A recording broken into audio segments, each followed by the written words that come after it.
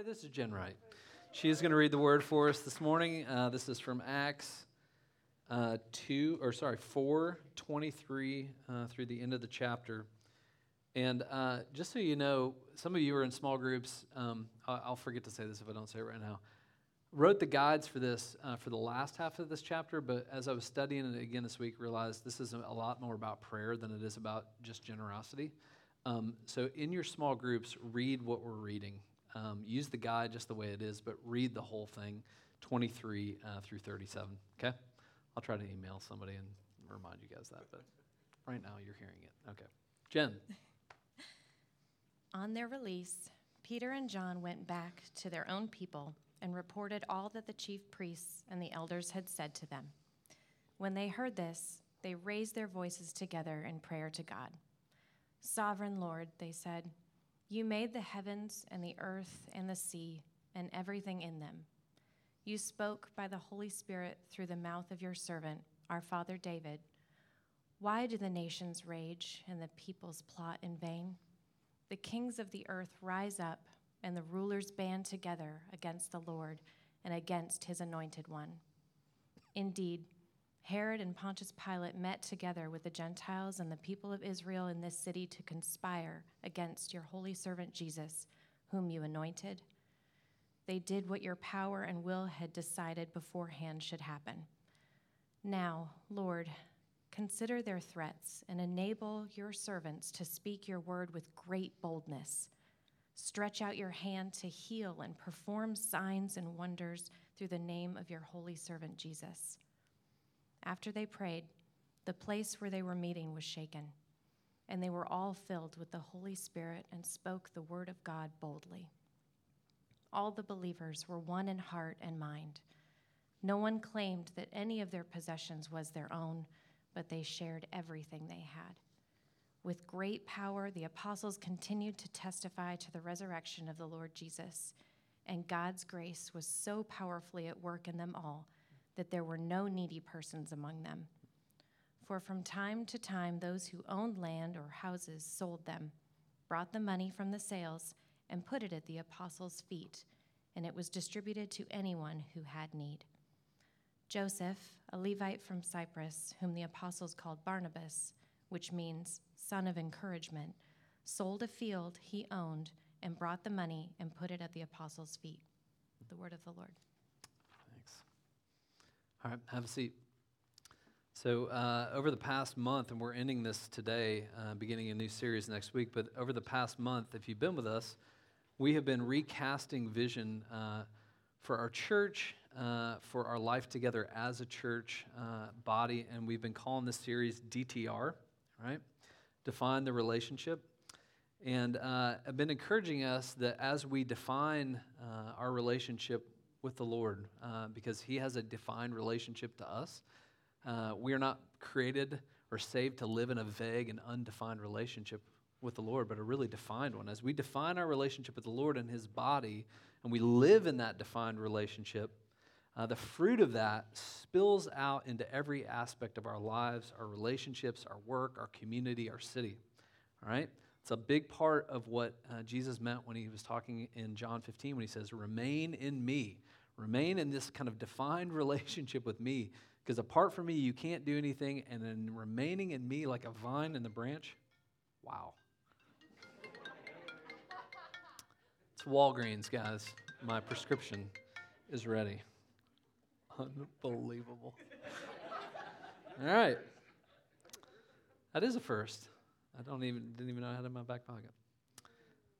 As we remain in him, as we live in that defined, everybody's like, okay, what was I saying? The fruit of that spills out into our community, into our lives, into our city. So we've been looking at what things defined, or what devotions defined the early church in Acts, and have been really operating out of this verse, Acts 2:42, that they devoted themselves, or they continually were giving themselves over to these four practices. They're like four pillars of the early church. They devoted themselves to the apostles' teaching, to fellowship, and to breaking of bread, which is something we're going to do this morning, and to prayer. And we've taught through apostles' teaching, devoted to that, and fellowship. So apostles' teaching, I'm just going to kind of go over these real quick. These were the community habits, the life liturgies that they devoted themselves to on a regular basis, weekly basis, that continually were bringing them into a fresh experience of God's devotion to them. They weren't things they did to prove to God, we're devoted to you. It was actually the very opposite. We're going to do these things, and in doing these things together, we're going to experience your devotion to us. So they devoted themselves to the apostles' teaching. First and foremost, they gathered to be taught regularly and shaped by God's word in worship and things like small groups in one another's homes. And we argued that the word of God, it was like oxygen that like you and I need to breathe. It was vital to their very life as a community. They were devoted to that. They devoted themselves also to fellowship. We talked about this last week. We hear that word, and it's kind of very generic and vanilla, and I don't know why the word schmarmy is in my brain right now. This wasn't schmarmy, but they devoted themselves to fellowship, which was a deep sense of ownership, of care, of investment, of service to one another. They felt responsible in a good and healthy way for one another's growth in the gospel. And we do this, we practice this in our community with things like small groups or what we just sent our kids to do in Kid Town right now. There is a group of people who are saying we are taking ownership and felt responsibility for stewarding the gospel into the lives of our K through 5th graders, right?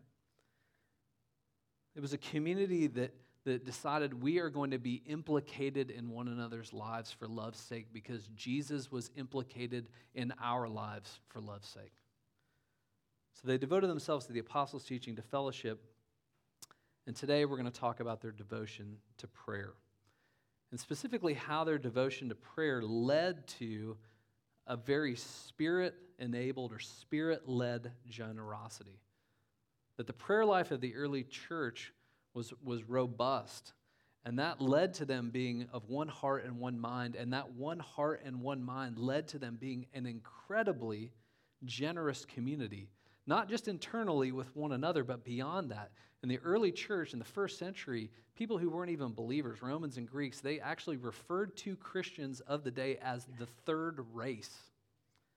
That you're actually from another race of people. You are ambassadors of a different kingdom because how you live in this world, Roman people would literally say they love and take care of fellow Romans who aren't even a part of what they're doing better than we take care of our own. Their prayer life led to an internal and beyond itself generosity. All right? So what Jen just read for us, let me give us a little bit of context, because she read about a prayer, basically a prayer party that they had that led to, kind of reinfused this generosity. It says there at the very beginning, verse 23, on their release, Peter and John went back to their own people and reported everything that had happened at the hands of the chief priests and the elders. On their release. So what was going on at this time? Well, between Acts 2:42 and what we just read, Peter and John have been pretty active. They've been preaching. They've been doing some miracles, right? And yes, I said miracles. Some people tease me about how I say miracles. Miracles? I think the Midwestern people say miracles. Miracle? Say it out loud for me. Miracles, right? Peter and John have been doing miracles, right?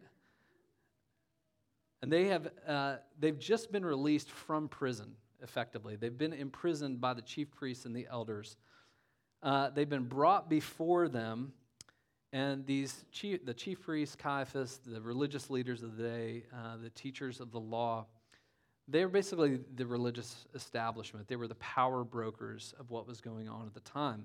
And they had basically arrested Peter and John and brought them in to question them and to apply pressure on them to stop talking about Jesus, to stop doing things in his name, to stop talking about the resurrection, because Peter had just healed this man who had been born lame, right? He spent 40 years of his life being dropped off at this gate called Beautiful, where he would beg for money. That was basically his life, was to sit there and beg for people to give him money. And Peter and John were walking in front of him one day, and he asked them for some money, and you've maybe heard this before. Peter says, silver or gold I do not have, but what I have I give to you. In the name of Jesus, get up and walk. And he walked, right? People were blown away. What is going on? What is this power that we're seeing actually happen in the life of this man and through Peter and John. And so the religious elites, they were freaked out. They brought them in to question them, and basically they were trying to shut them down. Stop talking about Jesus. Stop talking about his resurrection. People are coming to faith in great numbers, and these religious leaders are freaked out because they're losing their power, they're losing their influence, and in fact, that's why they killed Jesus in the first place. They didn't like that Jesus was turning upside down the apple cart of their leadership. And so they try to put an end to Peter and John doing anything more in the name of Jesus. They put them on the witness stand, they question them. I mean, this is like basically like if you or I got called to a Senate subcommittee to testify. Like, think about that, the intensity of that, right? Like, I get a phone call, from somebody who says, hey, we need to talk, and I can start feeling the tummy rumbles, right? Like, oh gosh, what are they going to bring up? This is like being brought into a giant public sphere to be put on trial. And yet what happens when they question them? Peter, he doesn't back down. In fact, he got bolder. And he confronted them on their role in Christ's crucifixion. So this is before what we read. This is Acts 4, this is 10 and 13. He says, then know this is how he responds to them.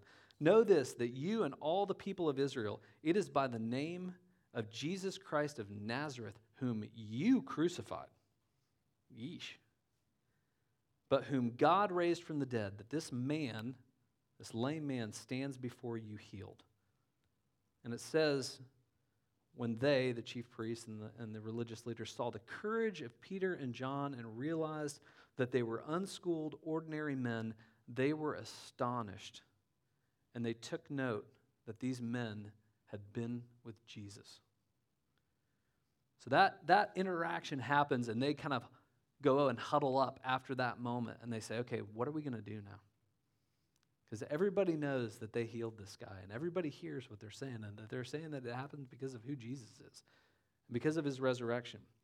So they order them to stop. They say this, but to stop this thing from spreading any further amongst the people. You hear it? We're trying to contain this thing, contain Jesus, contain what's going on. We must warn them to speak no longer to anyone in this name. So we're giving them a stern warning here. And what does Peter do again? I'm not going to stop.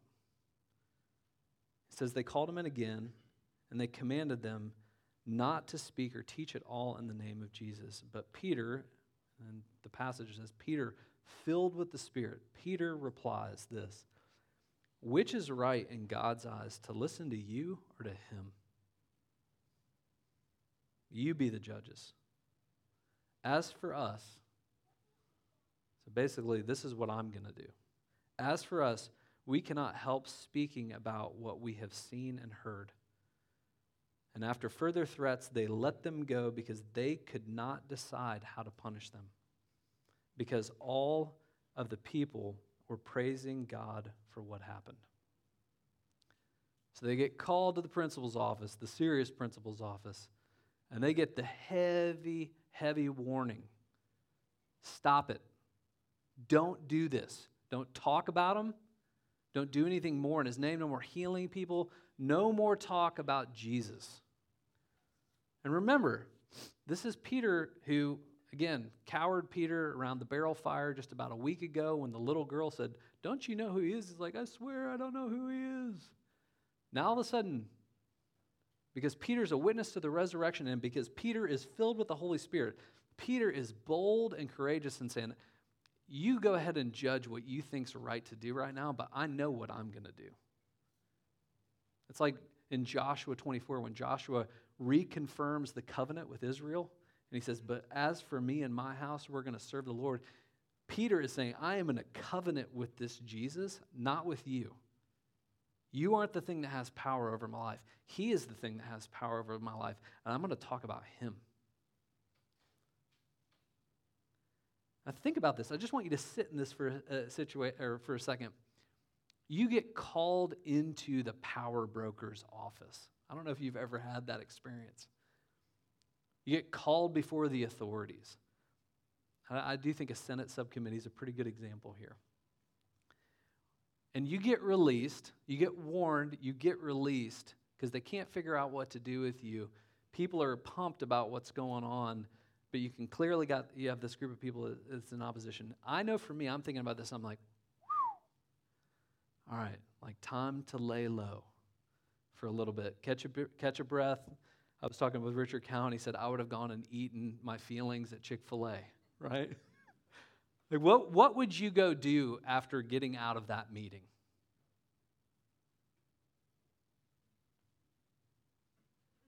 What?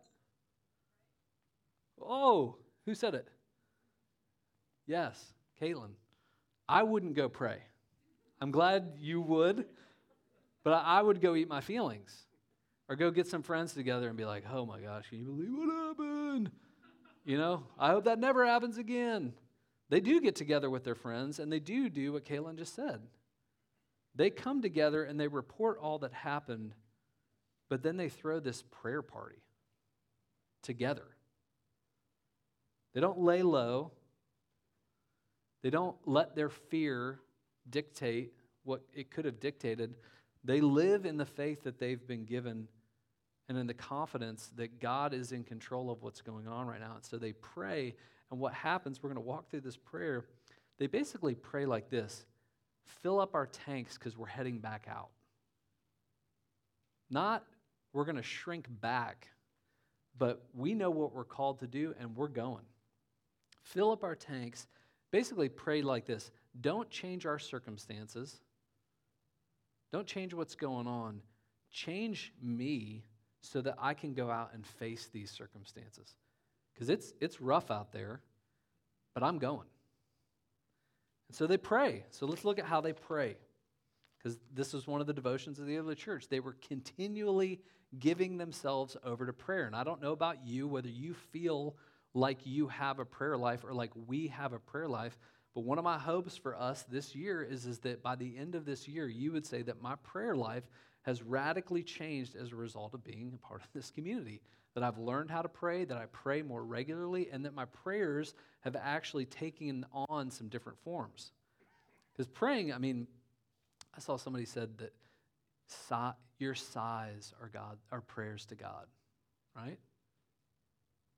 Like if God knows and captures all your tears in a bottle, is what Scripture says, like even just your groans are a form of prayer. I've heard it said that swearing is the lowest form of prayer, right? It's basically help, right?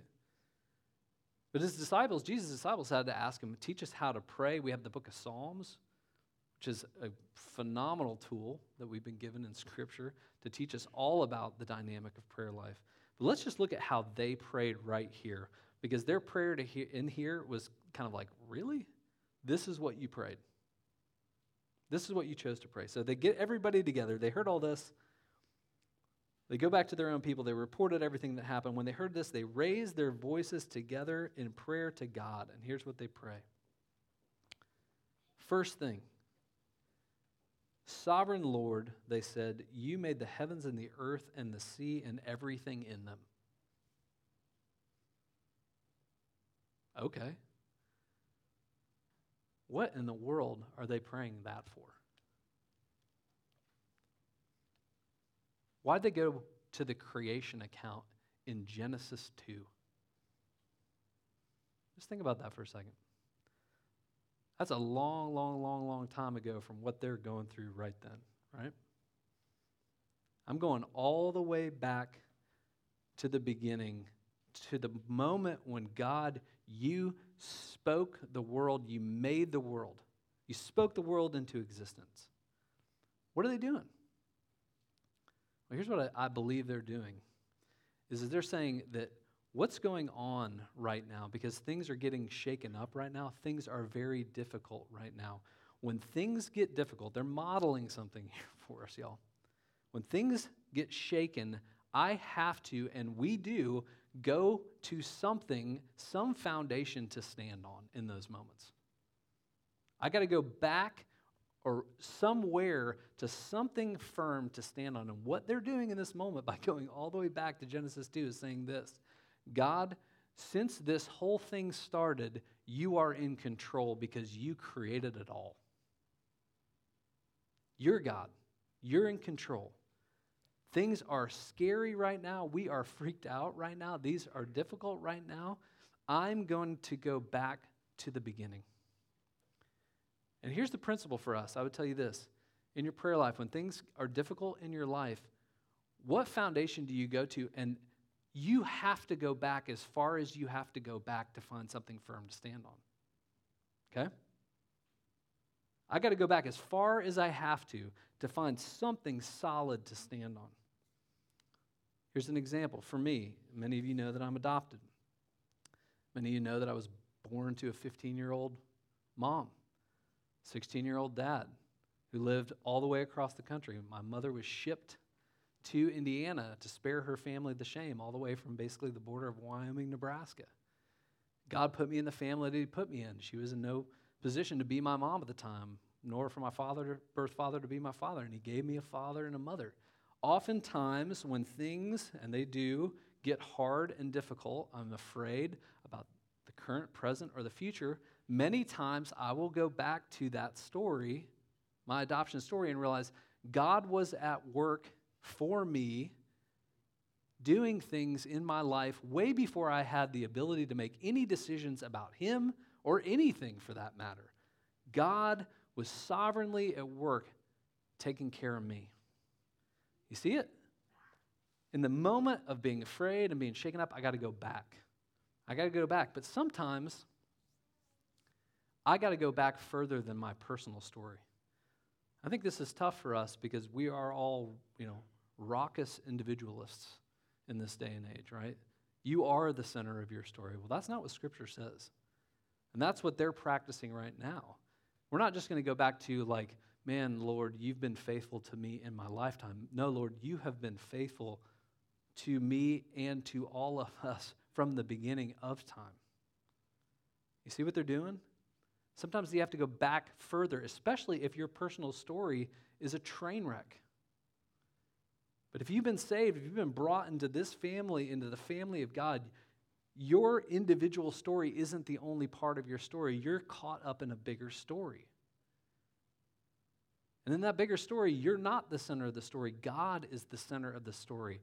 And fear and hardship and situations like Peter and John are going through and the early church was going through, fear and hardship always shrinks the story to right now, and it always puts me at the center of the story. And so their prayer, just by praying, you made the heavens and the earth and the sea and everything in them. Do you see what they're doing? They're going out and back and saying, I've got to go far enough back in the story to realize I'm not the center of the story, and God, you are. So they go to creation. The second thing they do, you spoke by the Holy Spirit through the mouth of your servant, the father David. Why do the nations rage? And what do they do here? They're quoting Psalm 2. And David, one of his prayers, one of his prophetic prayers. And then he talks about Herod and Pontius Pilate and the Gentiles in verse 27, people of Israel in the city who conspired against your holy servant Jesus whom you anointed. So they go to creation and then they go to Revelation. God, you created everything, you're in control, and then God, through your word, you said this was going to happen. This crucifixion of Jesus, this death and resurrection, this is not something that is a surprise to us. This is something you said was going to occur. You said it through David in Psalm 2. You said that people like Herod and Pilate and all these rulers would band together against the Lord. None of this is an accident. Verse 28, they did what your power and your will had decided beforehand should happen. You hear what they're praying? You are working right now, Lord, your plan of redemption. Things may feel out of control, but they are not out of control. You are in control. They are praying themselves through the revelation of Scripture. We're going to go back to what Scripture has said about creation. We're going to go back to the revelation of God through His Word. And ultimately, we're going to claim this, which is the beginning of prayer, sovereignty. I'm going to pray myself into a place praying God's word. They devoted themselves to the apostles' teaching, right? The word shaped their prayers. I'm going to pray myself into a place of remembering you are sovereign.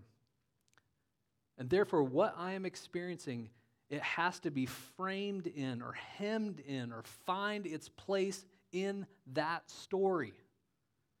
If I don't know the story, if I don't have the word hidden in my heart, if I'm not coming and being reminded of the truth, I will actually begin to believe, God, you're not in control. You don't have a handle on things. Fear will win the end of the day. They pray creation. They pray God's revelation, His word, and then they acknowledge His sovereignty. And as a result, they experience what Paul says in 2 Corinthians 4. Therefore, we do not lose heart. Although outwardly we're wasting away, inwardly we're being renewed day by day. For our light and momentary troubles are achieving for us an eternal glory that far outweighs them all. So what do? We fix our eyes on Jesus, not on what is seen, but on what is unseen. Because what is seen is temporary, but what is unseen is eternal. They weren't there at creation, but they're fixing their eyes on what is unseen, what the Lord has done. And it's allowing them to walk in their light and momentary troubles, believing that there's an eternal glory that is being worked through what's going on. They prayed His word, His creation, His revelation, His sovereignty. And after coming into an experience, being reminded of His sovereignty, praying His sovereignty, now they can ask, supply us what we need. You hear it? Sovereignty, now supply. Because they wouldn't even know what to ask for if they hadn't prayed this first. I'm going to pray your sovereignty and your word, and then I'm going to ask, now give us what we need. And what do they ask for? Now, Lord, consider their threats and enable your servants to speak your word with great boldness. Stretch out your hand to heal and perform signs and wonders through the name of your Holy Spirit. And after they prayed, the place they were meeting in was shaken, and they were all filled with the Holy Spirit and spoke the word of God boldly. You're sovereign. You created everything. You said this was going to happen. Now, because you are sovereign and you are in control, give us what we need. Supply what we need. Not give us a break from this hardship, but enable us to play our part in this very hard moment, in this plan. Give us courage.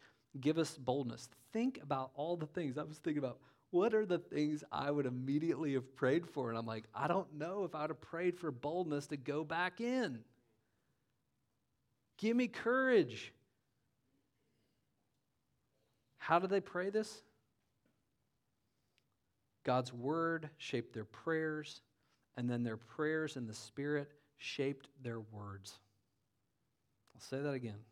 God's word shaped their prayers, and then their prayers in the Spirit, what they asked for in the name of Jesus, shaped what they went and did. It shaped their words. They were filled with the Holy Spirit. The place was shaken, and they spoke the word of God boldly. I was thinking about this, and man, we don't have time to go into this, but remember in Acts 2, earlier at Pentecost, they already had received the Holy Spirit, right? And I know we could preach a whole sermon on, like, is this like the second dose of the ghost? Like, what's going on here? Here's how I'd like you to think of it in a very simple term. They did already have the Holy Spirit, but part of the Holy Spirit's role, Jesus talks about this in John 14-17, he says, I'm going to come and remind you of the truth. I'm going to apply the truth to your heart. Think of the Holy Spirit like this. The Holy Spirit is an agitating force. Like I brought a can of Coke, right? Everything that makes Coca-Cola is in here, right? It's all in here. But what happens if I start to do this? Like if I open that can of Coke without doing this, just drink it, right? But what's going on when I'm doing this? Somebody explain the science of it behind it. Some chemical reaction is happening right now. Nothing is being added into the actual Coke, but something's happening in this agitation that makes it possible that when, should I? No? How many no's? How many yeses?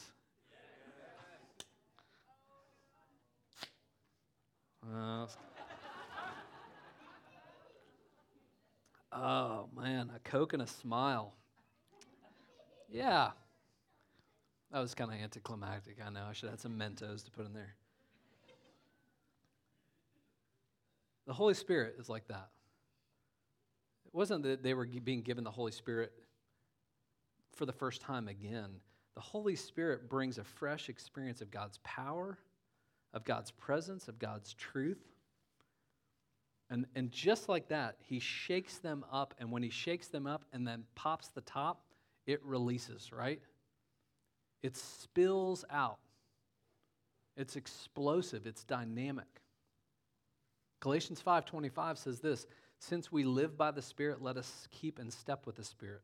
What does that actually infer? It infers that you can have, and you are, if you're a Christian, you're the temple of the living God. The Holy Spirit dwells inside of you, but you can completely fall out of step with it. Think about that for a second. I can live as though I am not the temple of the living God, as though I do not have the Holy Spirit, as though I'm not under the guidance of the Holy Spirit. So Paul's saying, hey, you've been given this new spirit, you have this new life in you. Stay in step with it. And prayer is one of the primary ways that we stay in step with the Lord. Prayer and praying God's word, praying the scriptures, definitely. Because the Holy Spirit, he's not doing his own rogue thing, right? He's in step with the Father and with the Son. And so like a three-legged race, or I guess that would be a four-legged race, become like the fifth leg, we are all bound together, actually staying in step with the will of the Father. I experienced this in Northern Ireland. We used to do mission trips over there, and one of the things that we would do, and I thought it was kooky at the time, it's like, really? This is going to be like such a long night. We would do these coffee bars. I think I talked about them, Nights with the Americans, right? Come meet the Americans. But we would have a team of people, so let's say there are 20 high schoolers. 4 of those 20 would be in a room, and they would spend the whole night praying 5 hours straight. Imagine telling a 16-year-old you're going to pray for 5 straight hours. What? I was praying for 5 straight seconds. And this old Irish guy's like, no, we're going to put you in a room, and we're going to kind of feed your requests some, but just pray, Just ask God to do things. We're here. We're trying to relationally minister the gospel and bring reconciliation between Catholics and Protestants with the gospel. And so they would lock us in this room as high school students. And we were like, you want to start like popcorn style? Or like, what are we going to do here? We just start praying. Well, I'll tell you what, by the end of the trip and the end of the night and the end of every trip, to a kid, what they would say was the most powerful part of the trip. And here's why. Those of us who were out there in the room on the nights that we weren't in the prayer room, we're out there trying to connect and, tell us about this and share the gospel. The people in the prayer room, all they've got is just praying. Lord, would you do something out there in this conversation? Would you use this?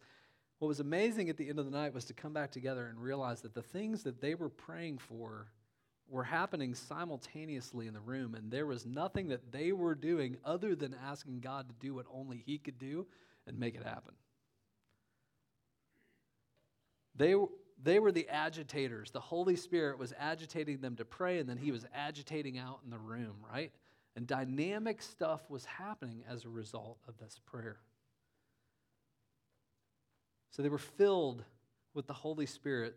They were agitated, and then they spoke the word of God boldly, and they became a boldly generous community. So they weren't just filled. They didn't just pray, to that end. Oh, Lord, hear our prayers. But that prayer actually filled them with purpose, and they spoke words, and they spoke with their actions in a profound way. It says they were one heart and one mind. No one claimed that any of their possessions was their own. Now, in my opinion, especially in today's climate, that's as big, if not bigger, of a miracle than somebody lame being healed. I'll say that again. A group of people not claiming their possessions as their own is as miraculous as somebody being healed from a disability. That if a community of people actually got to a point that says, these are my possessions, but I'm not going to treat any of this as though it's mine. Think of how miraculous that would be in our day and age. Because that was what was going on. So such one heart, one spirit through prayer that they had a radical self-forgetfulness, an extreme openness with what had been given to them by God. Maybe you've heard it phrased like this: do I have things or do things have me? Well, in this church, in the way that the Spirit was leading them through prayer, they didn't have, or their things did not have them. They had things, and their things were free to be given to whoever had need, because they were caught up in something bigger than the race to more for me. They were free from that yoke of slavery and able to meet needs because their needs weren't their immediate focus. Which when I read this, I'm like, man, that's where I'm lame. That's where I'm stuck by the gate. That's where I need, in the name of Jesus, get up and walk. Get up and walk out of that, Dave. Out of your lameness, that all of this stuff is yours, that your time is yours, that your money is yours. You're a cripple. And you've been set free from that, from living a life like that. That's lame living. To live like everything is mine, and this is all about me. I ain't the center of the story, and neither are you. Jesus' death and resurrection has freed us from that yoke of slavery. And prayer is what brings us into contact with that reality, agitates us, brings us into a fresh experience. That's why they said at the end there, God's grace was so powerfully at work in them all, right? That there were no needy persons. They were generous. They were intentional. They spoke about Jesus and they lived about Jesus. And as a result, it became an absolutely magnetic community. So that's my prayer for us. It's my challenge to us. That's my DTR for us. Would we be devoted to those four things this year? The apostles' teaching, to God's word, to this kind of fellowship, this kind of koinonia, this kind of ownership and responsibility for one another, beautiful care, to breaking bread, coming to the Lord's table and being in one another's homes and opening our homes through hospitality to those in need, and prayer. Would you pray? Pray God's sovereignty. I mean, that's just one model of it that we get here today. That you come into his sovereign care and then say, supply me what I need. Fill me up to go back out. To be someone who speaks boldly and lives boldly for Jesus. So we come to the table. This is part of why he gave this sacrament, was to say, you're going to have to spiritually feed on me all the time if you're going to live like that. You need me to fill you up so that you can actually go out and walk in that truth. And so we're going to come to the table. Y'all want to go ahead and get ready, those who are leading us in worship, to this meal that spiritually fills us so that we can experience the Lord's presence and his provision and to feed on his promises to us. Remember, Jesus says, this is one of the promises of God that I don't ever hear anybody ever claim this one.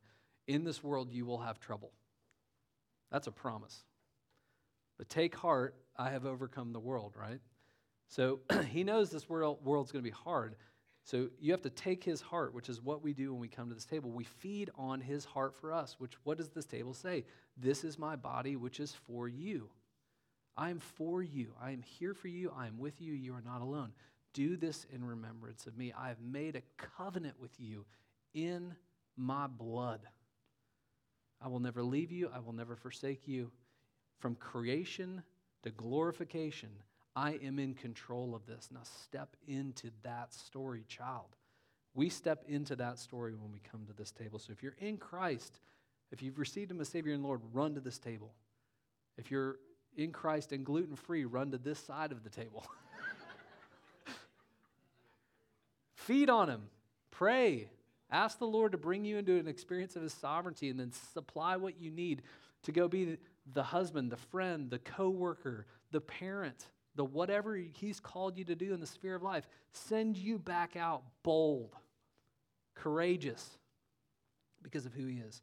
If you're not in Christ this morning, and maybe you're stuck in that place like the religious leaders where you're trying to control everything, the invitation is to come to faith in him and then come and eat the meal that declares you have faith in him. So if you want to talk about meeting Jesus, come find me.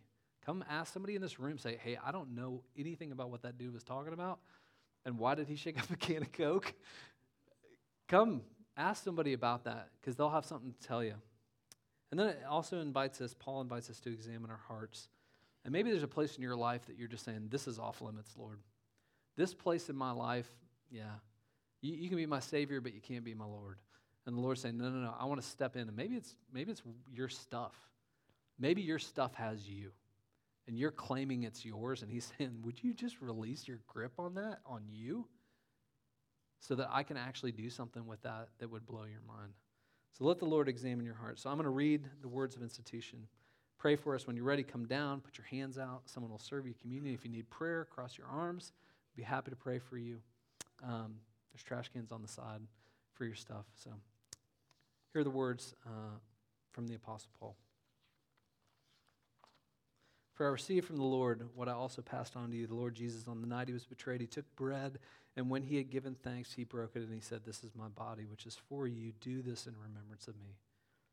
In the same way, after the supper, he took the cup, saying, this cup is the new covenant in my blood. Do this whenever you drink it in remembrance of me.